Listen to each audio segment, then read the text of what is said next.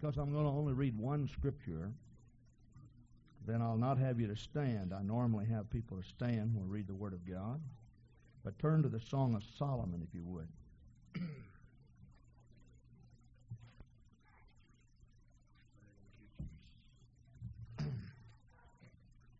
The Song of Solomon, the 2nd chapter, verse 15. And I told you that I had planned on speaking tonight on the baptism of Christ. And that's exactly what I would title this message. We're going to kind of slip around the back door and come in tonight. So the scripture that I read is probably one that you would not recognize as far as my title is concerned. The Song of Solomon, the 2nd chapter, verse 15. Take us the foxes, the little foxes, that spoil the vines, for our vines have tender grapes. Praise God. One verse, and one verse only, but we will repeat that. Take us the foxes, the little foxes that spoil the vines, for our vines have tender grapes. Now the reason why that I read this scripture out of the Song of Solomon is because the Song of Solomon is dealing with the relationship of a bride and a bridegroom. One who is espoused to. It's really a love story. That's exactly what it is. It's a love story.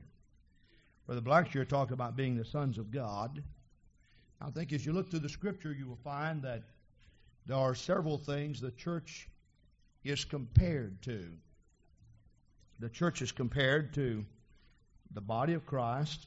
It's compared to the children of Christ. We are called friends by our Lord.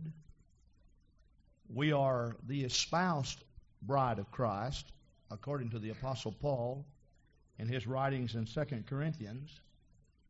And then, of course, in his writings to those at Ephesus, he compares us to a husband and wife relationship with the Lord. And there is an intimacy between God's children and the Lord that cannot be explained in any other fashion other than the fashion of a bride and a groom.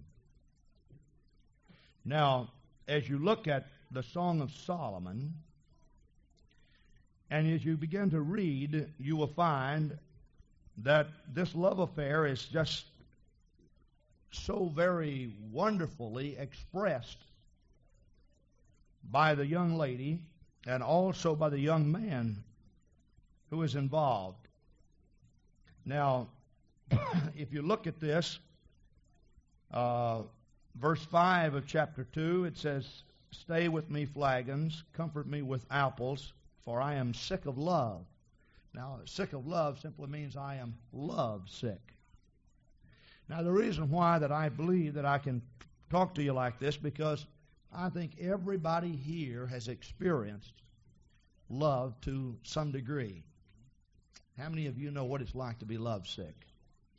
Now, don't hide your hand. Come on. All right? You know what it's like, and you know that the old saying is that love is blind. Peter explained it like this in 1 Peter 4, verse 8. He said, "Charity covereth a multitude of sins." In other words, charity or love covers a multitude of sins. The context for which he was writing is explained like this: that if you like somebody, you usually overlook their faults. Right. And isn't it true that if you dislike somebody, you pretty well dislike everything they do? And you think that they are just totally off their, so to speak. You think that they have some real problems. Now, quite often in dealing with people, and Brother Blackshear said I had dealt with people under every circumstance and situation, and of course this is true of all pastors. You get to know people real well. You know each individual of your congregation. Now, I can assure you, and I talked last evening about attitudes, I can assure you that every time something's mentioned, in our church who will be excited about it and who won't. And many times it's determined by who introduces the idea. Isn't that true? You know, we might as well to confess that there are certain personalities that we agree with more so than others. And when you are lovesick, you can overlook the deficiencies of the object of your love. And one of the hardest things in all of life for a pastor to do is to hold counseling sessions with people who are about to get married and try to convince them that they're not compatible. Now, that is a difficult thing to do. And the reason why is because when they are so madly in love, they don't think about anything but the object of their affection. Now, as you look in the Song of Solomon, that's exactly what happens. The voice of my beloved, behold, he cometh leaping upon the mountains, skipping upon the hills. My beloved is like a roe of the young hart, or the deer that has a young heart. And it's explained in such a romantic fashion throughout the book of Solomon. You can see this young lady as she prepares herself for, we'll use the word date for the evening, for lack of a better word. I don't know, for some reason I never did care for the word date. I just don't really know what all that, the connotation of it really, or how it applies among Pentecostals. But usually our young people take each other to the church and they greet each other with praise the Lord, you know, and isn't that right? And, you know, but not a whole lot of that mushy stuff, you know. Isn't that right, young people? Praise the Lord. But she's preparing for that date.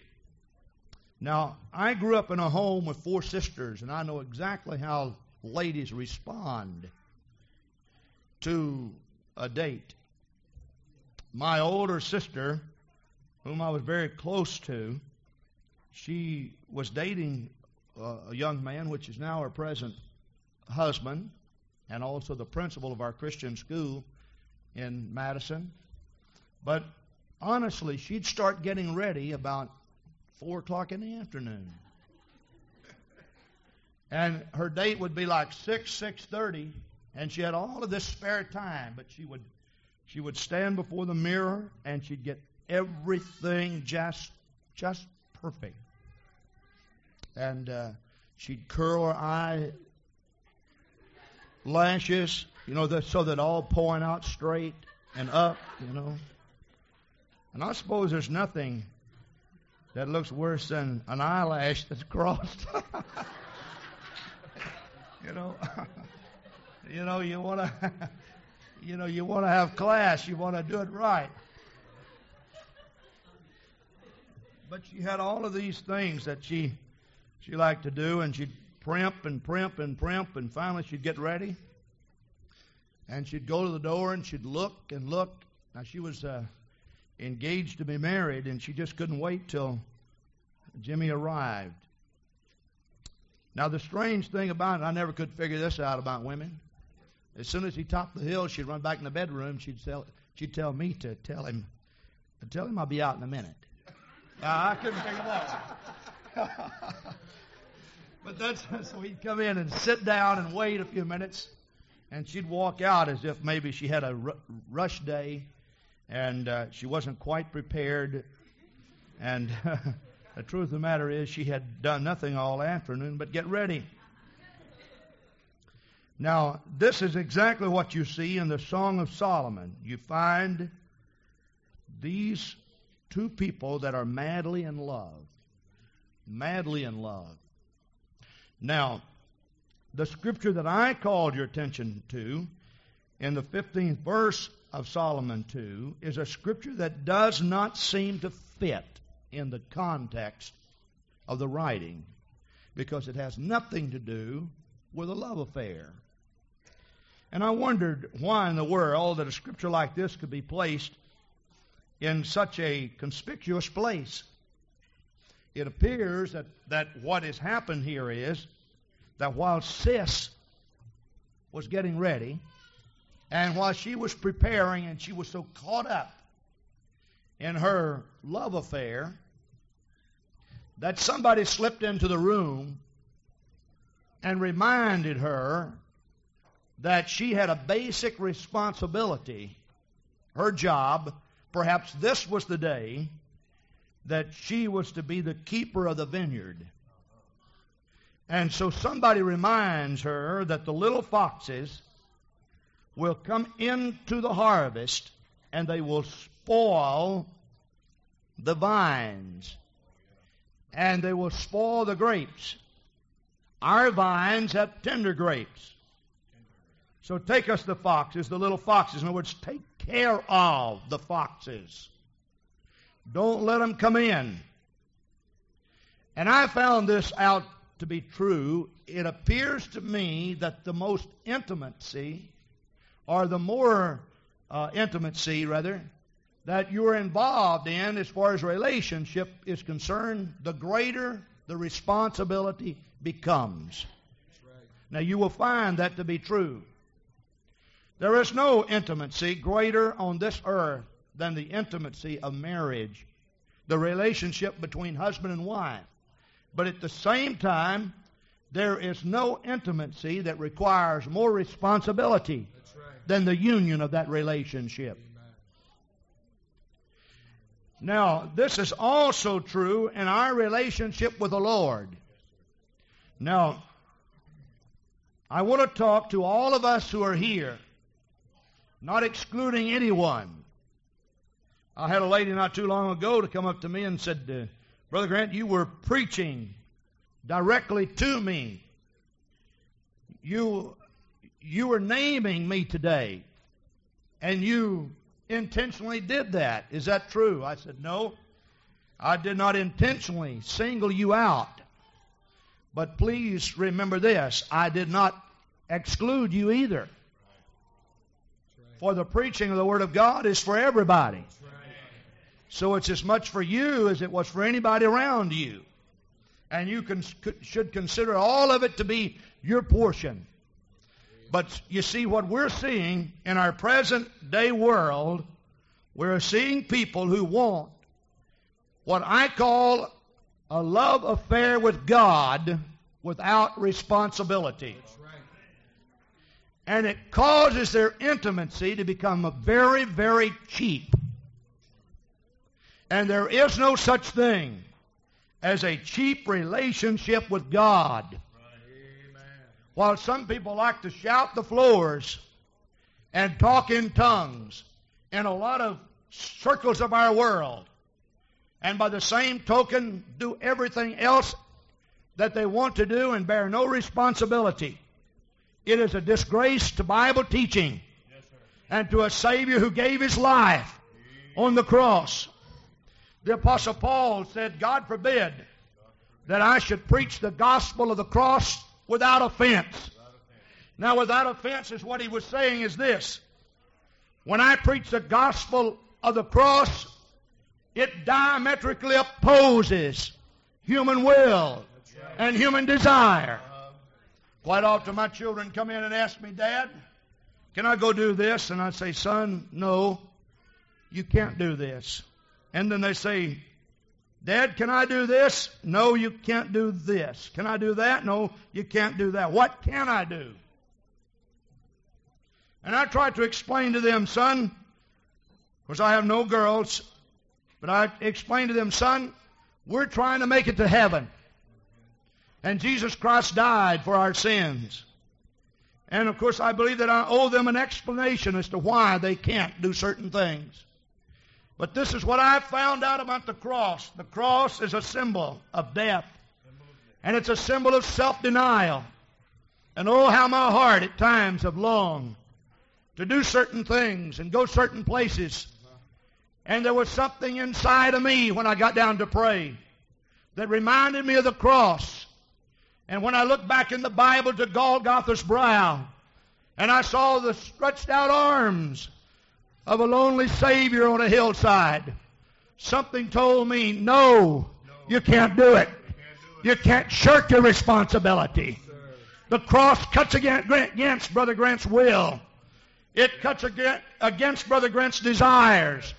There's something about the cross that continues to cry out, no, no, no. You cannot have your way. You cannot do your own thing.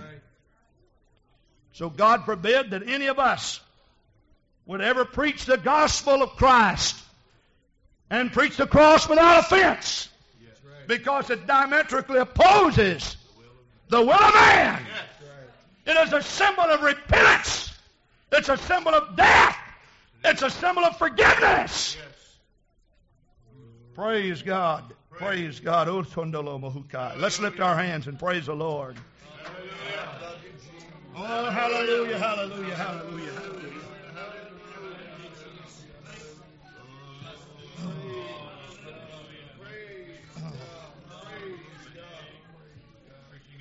Oh, praise God. I remember when Sister Grant and I first began to see each other. She came home with one of my sisters from school for a few moments, and my sister was to take her home, and for some reason my sister was a little bit afraid to drive her home. I think I was framed into this, but so they came and asked me if I would drive Darlene home. And at that time, I wasn't that interested. But she came up to me and said, your sister tells me that you'll drive me home. And I've got to be home by a certain time because my mother's in the hospital sick. So I've got to cook supper. So I said, well, let's go. I jumped in the car. She only lived about 4 miles away. And, you know, there's just something about it. You can tell when people like you. And of course, young people are very sensitive, you know, to this, because they kind of, everybody they're around, they kind of measure, you know, to see if there's some vibrations, you know. They just kind of turn all their instruments on, you know, to see if there's something kind of floating out there. So my radar was on, and I picked up some vibrations, you know, and so, well. While I was taking her home, I decided that it wasn't bad company. She wasn't bad company. So I asked her if I could take her out following week sometime. So she said, well, I'll think about it for a minute. And it kind of floored me because I thought she was eager. And she said, then when I asked her again, she said, oh, yes, I'd be delighted. And that's the way girls are, you know. They got to say no first time. So she told me no, and of course I understood that too. I figured she would say no, even though you're always shocked. But we started seeing each other after we had been seeing each other for about 2 years. I sought the counsel of my dad and my mom, and I decided that I want to marry her. Well, I went and bought a ring. Now, nowadays, it's customary for both the boys and the girls to go together, I understand. But way back in the eons of the past, it wasn't that way. I went and picked out the ring I wanted for her, and I put it in the glove compartment of my car. So after I'd gone over to her house and eaten supper one evening, I decided that I just had to ask her to marry me. So I didn't really know. I was just nervous and fidgety, and I didn't know how to do this, you know, because, you know, you just don't propose every day. So I was a novice at this. Now, what I did, I asked her, I said, I'd like to just talk for a while. Let's just get in the car and drive. Now, before I left that evening, I was not a praying boy. I was not in church.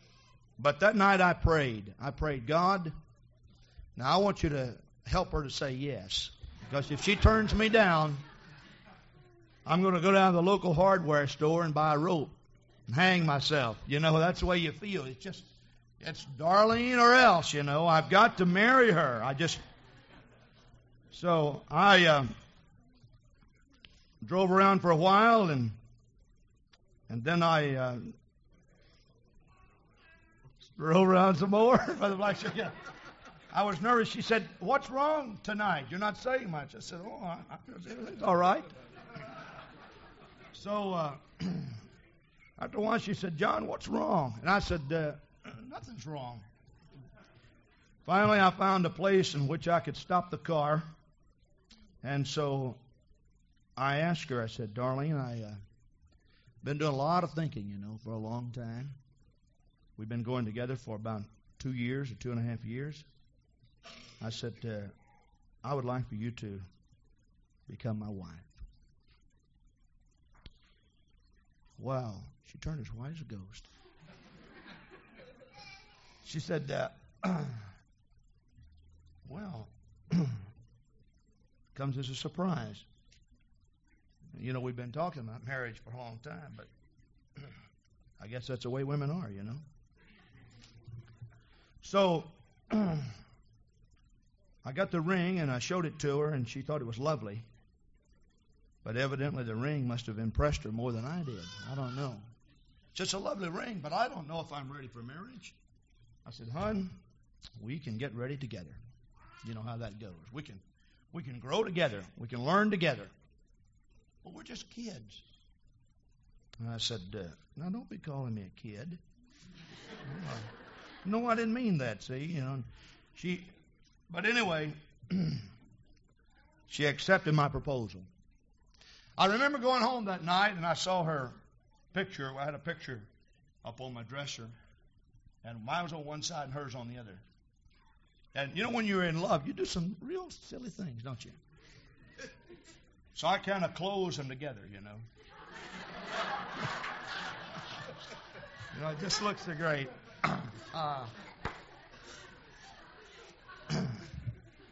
Give some of you young people a hand here, you know.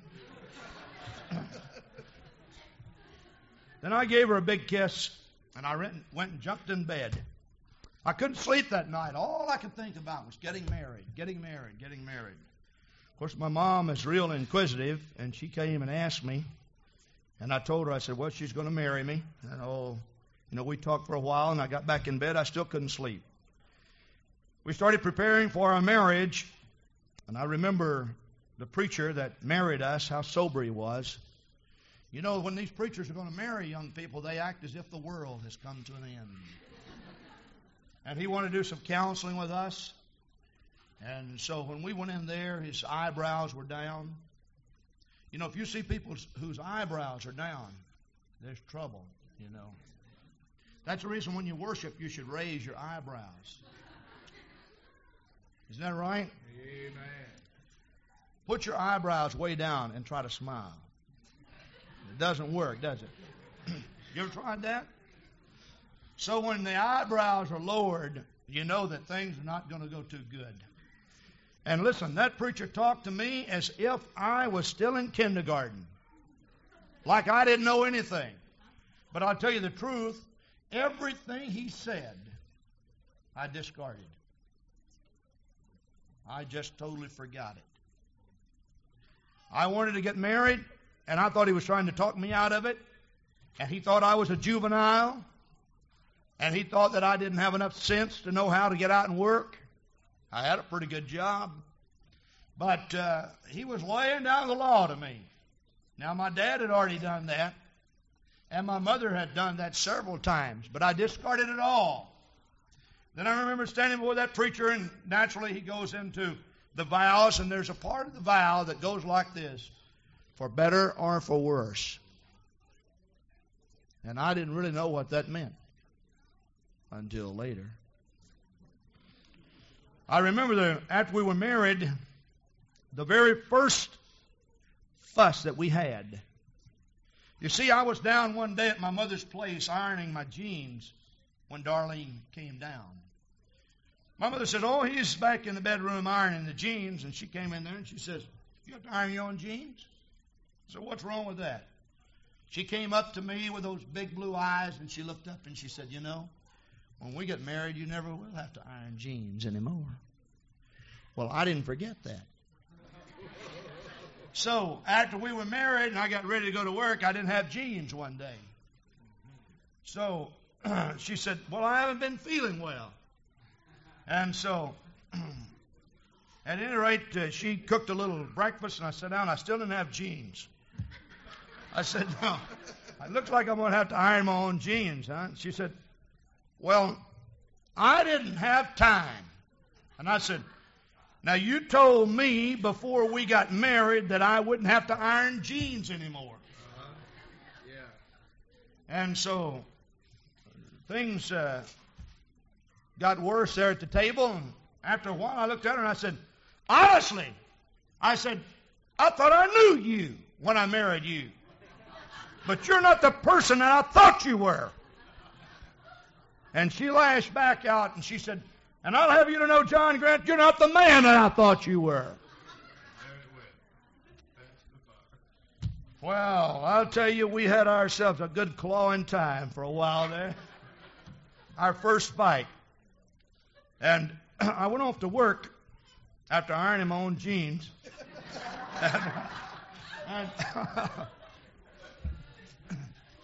And after I got to work, boss man, he was an old tough guy, you know, construction man, and I guess he saw that I was a little blue. He came around and he said, you not feeling well today? No, I'm doing all right. What's wrong? I said, well, the wife and I got into a fuss. He said, what about it? I said, I don't want to discuss it. He said, aha, wasn't what you thought it was going to be, huh? And I said, what do you mean? He says, well, we all come to our senses after a while. He said, at your convenience, you and I should sit down and just have a good talk. He said, I've been married for a good, long, long time. And so we did. We sat down one day just chatting. We had a good, long talk. He said, it's impossible, John, now he was not a Christian, to know what a woman is until you've lived with her. Now, he said that the thing about it is, he said, there is no such thing as falling in love. And you thought you were so much in love. But he said, the truth of the matter is, you were only in love with your own ideas. You were in love with your own model of what you thought she was. And isn't it true that you can see a person at a distance and you say, hey, that's an ugly-looking guy. He must really be tough and rough. And when you get around him, he's got a real meek and understanding spirit and personality. And then sometimes you can see a real sharp-looking guy who looks so congenial. And when you're around him for a while, he grates on your nerves so much you want to go jump in the lake. You know? Then you can see a lady who is well-dressed and such, and you think, man, she's such a nice, congenial lady. And you find out she could almost bite your head off if you crossed her path. You know? And so you come to this conclusion after you've been living as long as I have lived that you just don't prejudge people. That it's not right to do that. Doesn't mean that you hold them at arm's length. It's not that at all. But you just trust everybody until you have a reason to believe otherwise. And you love people. And when you genuinely fall in love with people, so to speak, you find out later that you weren't really in love with the individual, but you were in love with what you thought he was. But true love is predicated upon more than just falling head over heels in some type of an experience. But it's standing alongside with somebody. It's bearing their burdens with them and crying their tears with them. And, you know, here in the States, we might be making a real mistake. I'm not really for sure. But we let our young people go out and marry just at random. Of course, those of the Christian faith, we tell them that they ought to marry a Christian, for they should not be unequally yoked together. But the truth of the matter is, young people who do not really know the individual, and there's no way that you can know the individual the way you should. They need a lot of guidance and instructions from parents. When I worked at Laterno, R.G. Laterno in Longview, Texas, there was an Indian man that came from India, and he received a letter that his father and mother had found a bride for him. And I thought, man, this is something else. And I asked him, I said, who is she? He turned the picture over and read the name on the back. And I said, you mean you don't even know this girl? He said, no. I said, you never get me to marry anybody that I don't know. He said, well, I will give you some statistics if it makes you feel good. He said, here in the States, you have the highest divorce rate of any place in the world. And the lowest divorce rate of any place in the world is my country, India. It's unheard of.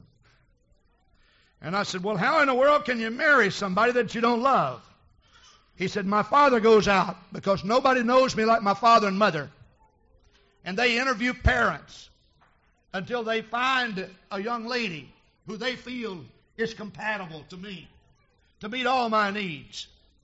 And he said, in India, we do not marry because of what we see externally. But we marry because that our father and our mother has chosen a bride for us who has the internal values that will meet our needs. And so as a result, divorce in India is unheard of, and it's running rampant here in the States. Now, I can truthfully say this. After living with my wife now almost 23 years, I can truthfully say that if I had never married her, and if I had known all the weaknesses that I feel that she had when we first got married, I would marry her all over again because I love her more than any person in this world. As much as I like to be here in Alaska, and as much as I like the fellowship of the Blackshears, there is a magnet in Madison, Wisconsin that's pulling at my heart tonight. I love her, and I love my family. And quite frankly, I'd like to fly out at midnight. I'd like to be back for tomorrow afternoon service, but I'll tell you, I'd sure like to see her. I preached revivals, and I'd driven all night long just to pick her up and take her back with me.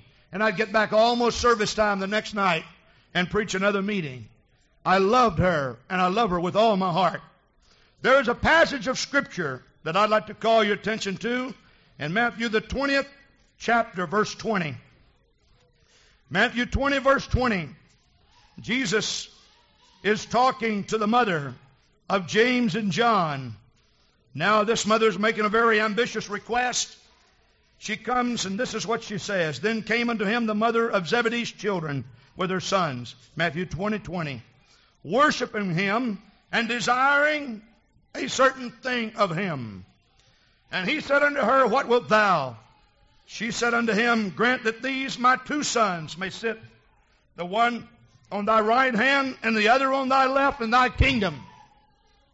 Now this is the type of relationship they want. They came, and the Bible says they were desiring a certain thing. And when she came, rather, she was worshiping the Lord. And you know, all the Jews looked forward to the day in which they could sit down with Abraham and Isaac and Jacob around the throne. There was an intimacy in their relationship, even though they did not know their predecessors, that linked them to the past. They loved their heritage, and they longed to be with them, and they loved their Jehovah God. And when the disciples grew in a relationship with God, they understood that He was the mighty God, that He was the everlasting Father, that He was the Prince of Peace, and they wanted to sit down with Him on the throne. Now, this is a great, great thing that all of us are expecting, because I believe from the very portals of heaven that there's a real magnet that's calling us home tonight. Amen. You see, we're one with Christ. Amen. The same Spirit that raised up Christ from the dead dwells in my body. Oh, hallelujah. Amen. And someday in the clouds of glory, He's going to come back. And friend, if that Spirit that's in me praise God, is the same Spirit that's in Christ. When He comes back in the clouds, I'm going to be magnetized. Hallelujah. Gravitation's going to lose its pull. And I'm going to go up to meet the Lord in the air, to be with Him forever. And so, the Apostle Paul says, shall we ever be with Him? Praise God. And I look forward to that. And I'll tell you, there's nothing in all the world that I like worship.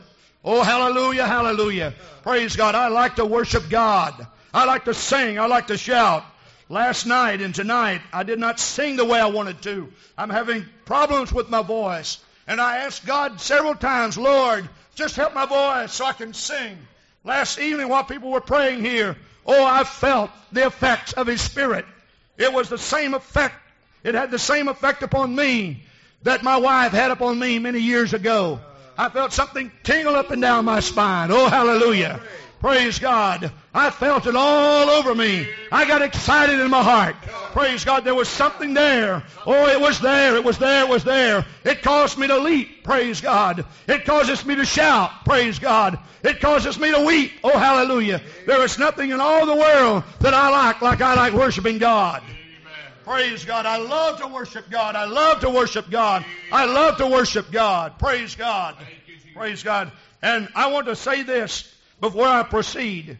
Any statements that I make relative to a balanced relationship does not in any way negate the fact that we ought to love and worship God with all of our heart.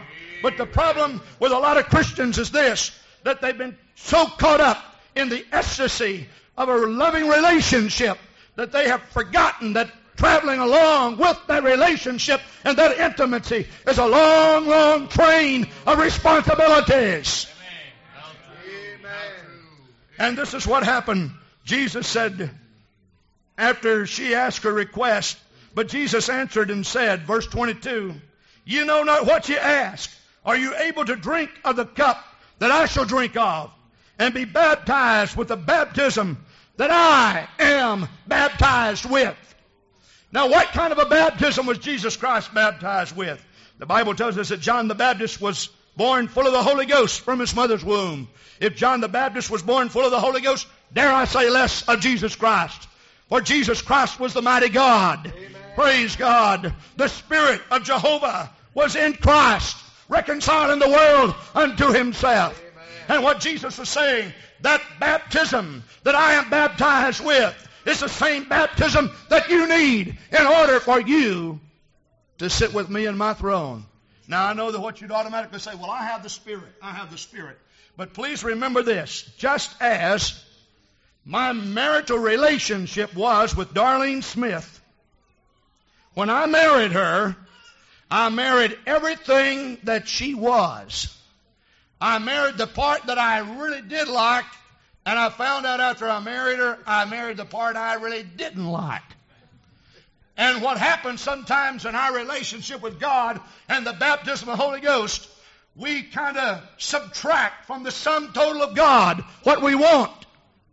And this is the reason why that some of us can get exceedingly happy and excited in making love with the Lord. But remember, when we took on His baptism, we took on everything that God ever was. Praise God, praise God. Oh, hallelujah, hallelujah. And that's what the Lord was saying. Don't get so caught up as you come worshiping me and asking this request. You understand what it's like to worship. The Bible says that that same Jesus of whom you have crucified, God hath raised Him up, and He hath become both Lord and Christ. Hallelujah. Now when it speaks of Lord and Christ, now that's speaking of a dual personality. Say, well, I thought that God was one. No, what the Scripture's saying here is that the Jehovah of the Old Testament, who was Lord unto them, He became the God or the Christ of the New Testament. Amen. To Lord, we are His servants. We work for Him. There's responsibility involved in this type of relationship. But to God, we worship and we adore. And the God that the Israelites worked for and labored for and they gave their lives for is the same God that we worship and that redeemed us and saved us and will take us to heaven and we will be His bride. Hallelujah. So that God has become both Lord of the Old Testament and Christ of the New. So He is the God that we labor and work for, and yet He is the one that we love, and He's the one that we worship. And we can't subtract one part of God and another part of God and another part of God. It reminds me of a lady I talked with one time who actually told me, she said, I have torn certain pages out of my Bible because there's certain things I don't want to do. One lady not too long ago who visited our church in Madison, she had the audacity to tell a person in our church, said, oh, Calvary Gospel Church, I went over there one time. She said, now let me see. How do I describe that church? She said, it's different. She thought for a while. She said, that's the church that makes you live right.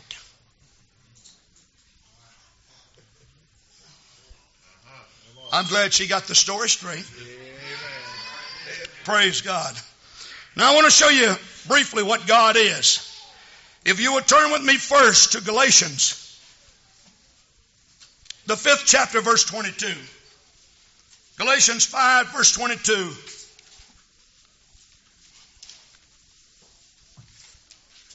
Now this is the fruit of the Spirit. But the fruit of the Spirit is love, joy, peace, long-suffering, gentleness, goodness, faith, meekness, temperance. Against such there is no law. Now the fruit of the Spirit in the Scripture is none less than the divine character of God. Now character is what you are. And the character of God is wrapped up in this. He is love. In Him there is joy. In Him there is peace. In Him there is long-suffering. In Him there is gentleness. In Him there is goodness. In Him there is faith. In Him there is meekness. In Him there is temperance. Now when we take on Christ's baptism, that's what we take on. Praise God. Now some of us have subtracted some of those things. You know, we don't like to be gentle. We don't like to be temperate. We don't like to be faithful. We take a part of it, and a part of it we don't like anymore. Now I'd like for you to back up to 1 Corinthians, the 12th chapter. 1 Corinthians 12, now concerning spiritual gifts, brethren, I would not have you to be ignorant. You know that you were Gentiles carried away unto these dumb idols, even as ye were led. Now he goes on down to talk about diversities of gifts. Now if I understand the Scripture correctly, when it speaks of gifts here, it's not speaking of a present. The gift of the Holy Ghost is the free present. You're given a Christmas gift. That simply means you got something that you did not earn. It was given to you without strings attached. But the word gift that's found in 1 Corinthians 12 does not come from the same word that the gift of the Holy Ghost is taken from. When it speaks of gifts here, it's speaking of special endowment or ability or talent. The brother and sister who sung up here evidently have a great talent for singing. God has given them the ability. Sister Brown, who plays over here, God has given her the special anointing or the talent or the ability. And the Bible says with that Spirit, there comes a special anointing. God gives us supernatural ability to do certain things. With His Spirit, there is the ability to heal. With His Spirit, there is the ability to perform miracles. With His Spirit, there is the ability to know certain things. With His Spirit, there is ability to react certain ways. God gives you a word of wisdom, and so forth and so on. Now, the gift of the Spirit, the gifts of the Spirit, the power of God in operation. When the Bible says, it's not by might, nor by power, but by my Spirit, saith the Lord. God reaches down and grants to His people supernatural talents or abilities to do certain things in the Spirit. I talked about repentance and what repentance will do. But friend, your desire alone will never save a soul. Your love alone will never save a soul. It may take you to that soul, but you need that Spirit of God flowing out of you to reach Him, to contact Him. When Peter said, silver and gold have I none, but such as I have, he was talking about the power power of God inside of me is able to raise you up, man.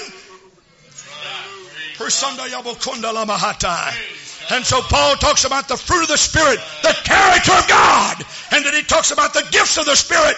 This is the power of God. Hallelujah. And then there's another area of God that I'd like to briefly touch on tonight. If you turn with me to the book of Ephesians, the 4th chapter, Ephesians 4, the Bible says that God gave gifts unto men. In verse 8, verse 11, He gave some apostles and some prophets and some evangelists and some pastors and some teachers for the perfecting of the saints, for the work of the ministry, for the edifying of the body of Christ, till we all come in the unity of the faith and of the knowing of the Son of God. Do you know why that God set up the man as the head of his household? Because when two people are joined together, they will have disagreements. And one has to submit to the other. Do you know why that God put pastors, evangelists, and teachers and such in the church? It's because that when we all come together, there are parts of us that we like and parts of us that we don't like. But rather than to divorce part of the body, God gives us ministers for the unity of the Spirit until we all come into the unity of the faith. So God's authority is expressed in His ministers. God's power is expressed in His spiritual gifts that flow from you. And God's character is exemplified in your everyday actions. And when you take on God, you take on more than just the Spirit that makes you dance. You take on more than the Spirit that makes you run the aisles. You take on more than the Spirit that makes you quake. Brother, when you take on Christ, you take on everything that God is.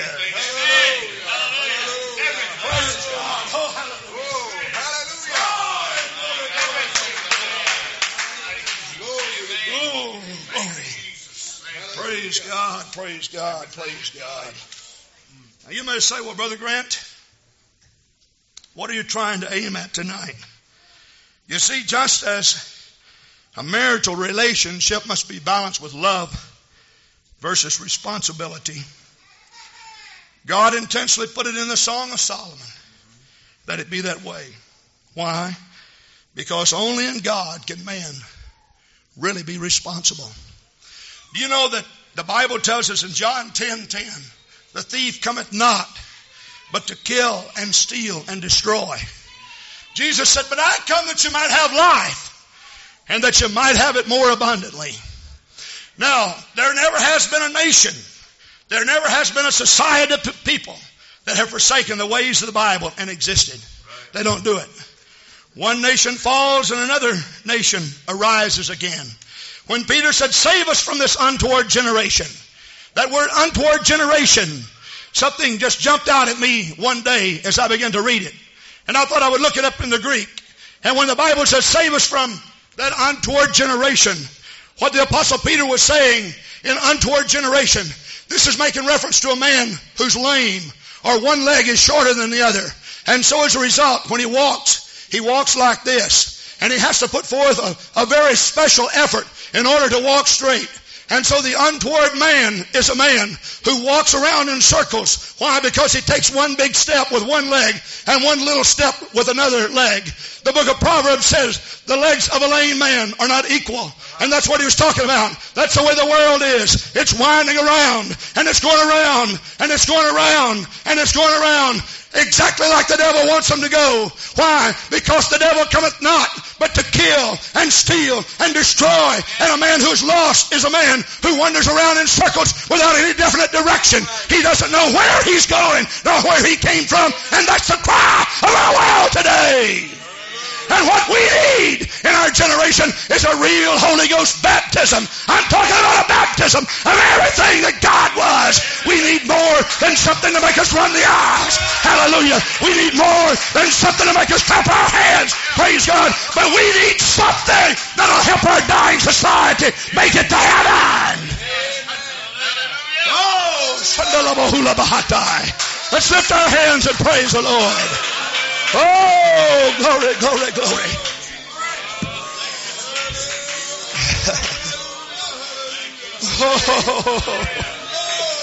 Oh, God.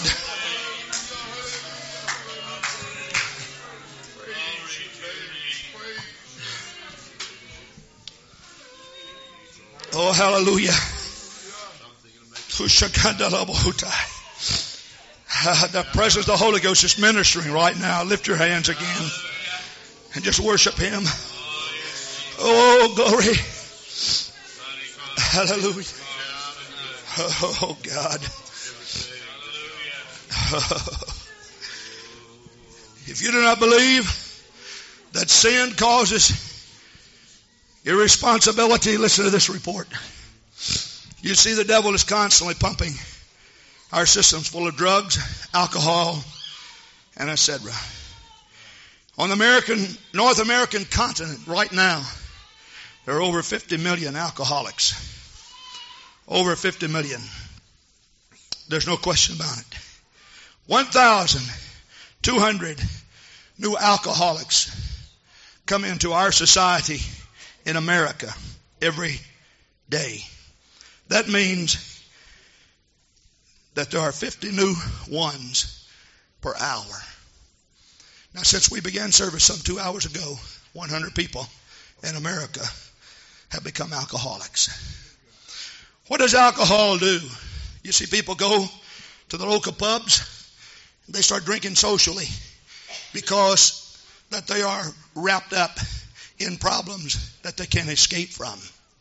Now let me tell you something about Christianity, brothers and sisters. Christianity was never designed by God to be an escape from reality. Christianity was designed by God and given to man to be not an escape from reality, but a power to overcome certain real situations and circumstances. It's not an escape from reality. I fix my flats just like my neighbor fixes his flats. I fix the holes in my roof just like the neighbor fixes the holes in his roof. But when God says you are peculiar people, the Bible connotation of peculiar simply means that we fight our warfare and live our life in a different fashion than what the world does. When somebody hits us on one cheek, we don't rear back and knock their nose off. We turn the other cheek. That is, if we do it the Jesus way. Praise God. If when there's a roof in the ceiling, we don't sit there and kick the stars out simply because the roof is leaking. Praise God. We secure a ladder and we go up there and we smear some tire on it or whatever it takes and we fix it back the way it ought to be fixed back. When our flats go bad, we don't get out and kick our car until our toe turns blue. We don't do that. We simply unlock the trunk and we take out the jack. And in Jesus' name, we put another tire on it. Praise God. You see, we're a peculiar people. Why? Because when the world is fighting madness with madness, we don't do it. When it fights grief with grief, we don't do it. When it fights carnality with carnality, we don't do it. God has given us power to overcome. And these things don't get the best of us.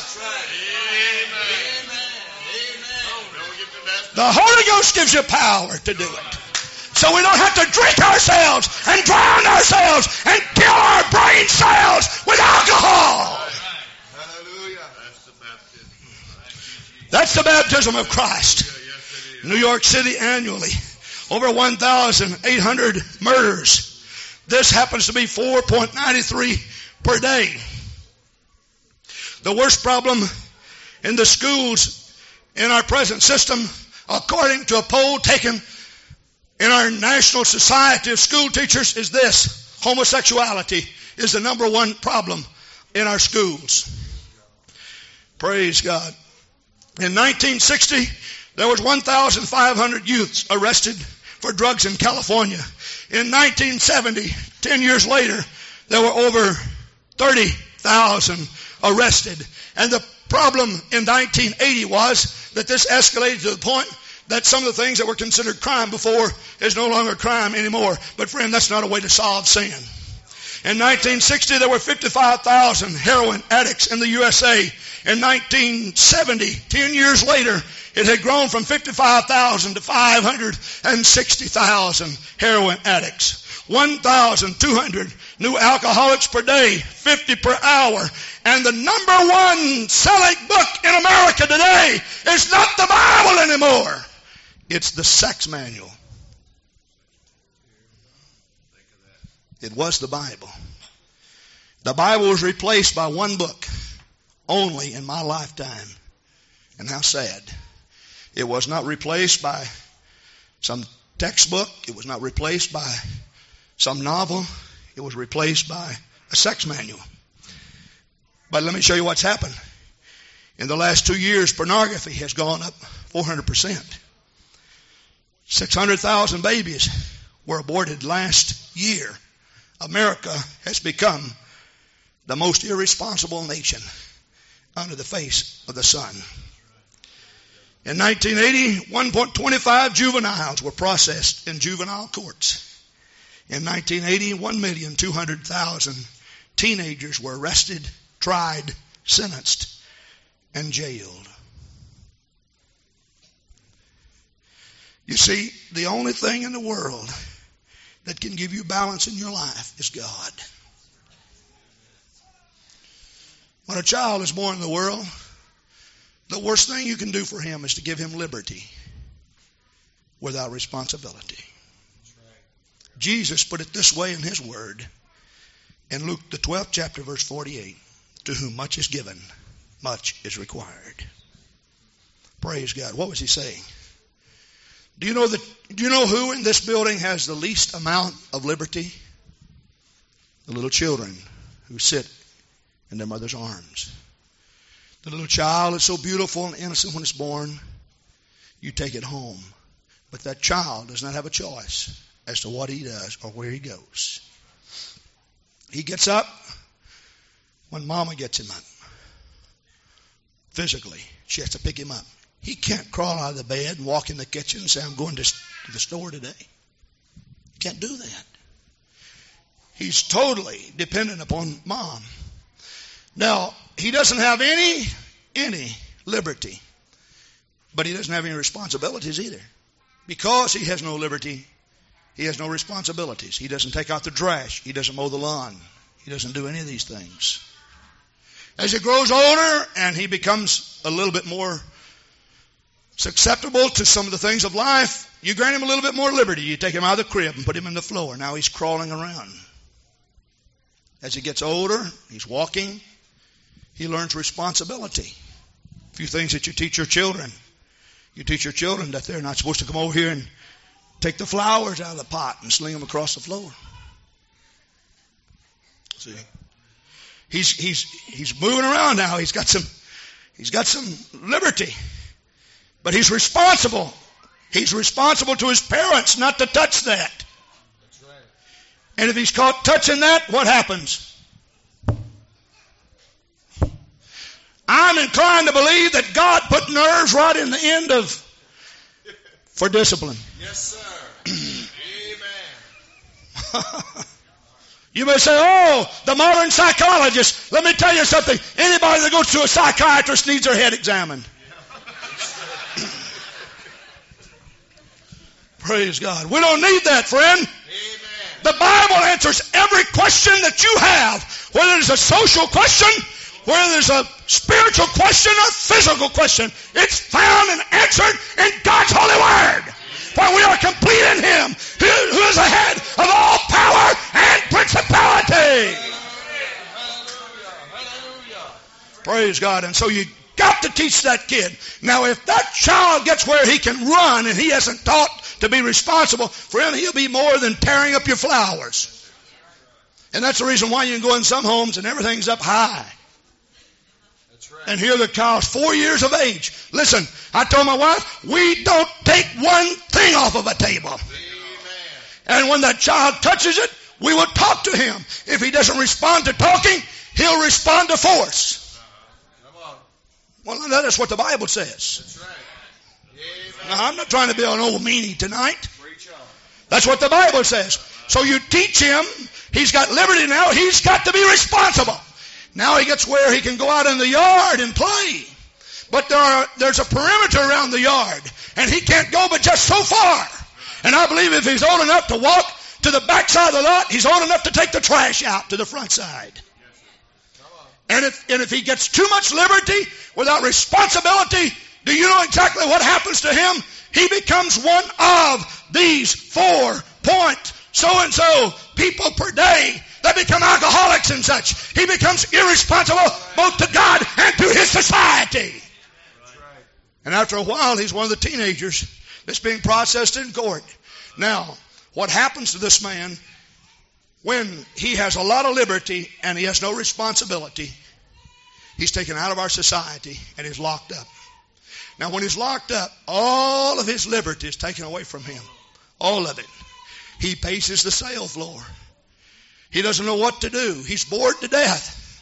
He's got problems. He's got problems. Why are you here? Because you were irresponsible. That's right. Irresponsible. Now remember, he doesn't have any liberties, but at the same time, he doesn't have any responsibilities. He doesn't cook his own meals. He doesn't turn out his own lights. He doesn't go to bed when he wants to. And he doesn't get up when he wants to. There's somebody else that cooks his meals. There's somebody else that kicks him out in the morning. There's somebody else that turns out his lights. There's somebody else that wakes him up. That's right. And so it is in our world, friend.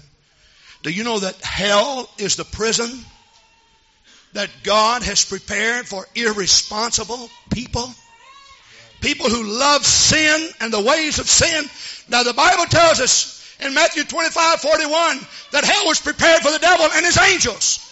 But you see, because we love sin and we embrace sin and we want to be irresponsible and we want to be selfish and we want to do our own thing and go our own way, and we will not separate ourselves from our sin, then both us and the sin must be cast in the lake of fire. For when the judgment day comes, the Bible says they shall come forth. He that is filthy, let him be filthy still. He that is unclean, let him be unclean still. Praise God, praise God, praise God. I just picked up today's paper. The Anchorage paper, I think this is whatever you call it, Anchorage Daily News. Anchorage Times, Saturday, January 16th, 1982. That's our day. Margaret calms down. Did you read that? Margaret Trudeau says the free lifestyle that made her notorious in her 20s was really an expression of despair. My escapades, my drug taking, were no more than outbursts of despair at how profoundly I felt. Wretched attempts to kick back at what I could not handle, says the estranged wife of Canadian Prime Minister Pierre Trudeau in her new book, Consequences. At age 33, Mrs. Trudeau says she now has abandoned that life that made her famous, a life she describes as self-centered, indulgent, interested only in myself and my problems. This is the consequences of irresponsibility. Her family's broken up. She's a very sad lady today. Jesus said, "Come unto me, all of you that labor and are heavy laden, and I will give you rest. Take my yoke up upon you." What was he saying? I thought a yoke was a place where the 2 heads are supposed to be put. You know what Jesus was saying? He said, now, I've got a yoke, and there's 1 head through it. He said, now, you put your head to the other side. You become my partner. You become my spouse. He said, I will be your head. I will be your husbandman. He said, my yoke is easy and my burden is light.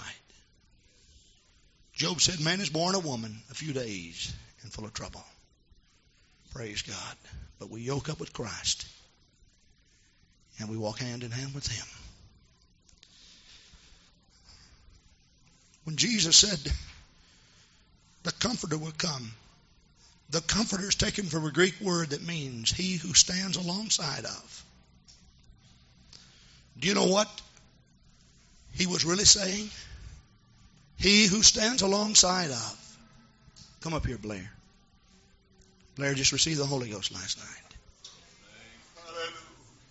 Blair will go through many troubles and trials in life, whether he has God or not. Yes. But let's just pretend now that the closest person to him has just passed away, and we're going to view the body. Our heads are lowered, and we walk. And he's so heartbroken.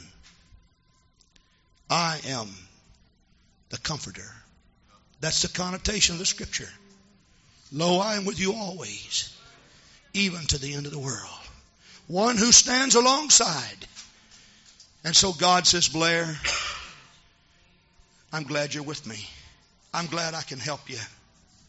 You see, I'll comfort you, son, because I was tempted in all points like as you. I bore all your troubles and cares. I'll stand alongside you. Yes, hallelujah, hallelujah. Would you stand with me right now?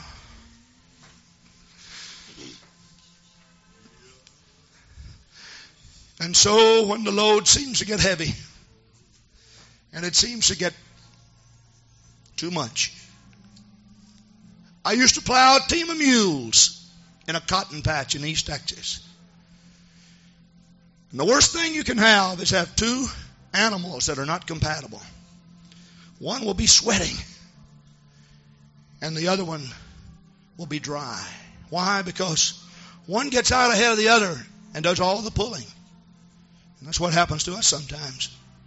We get out and we think, oh, I can't make it. We get the Lord by the arm and we drag him. We just need to slow down a little bit and let him kind of take the slack.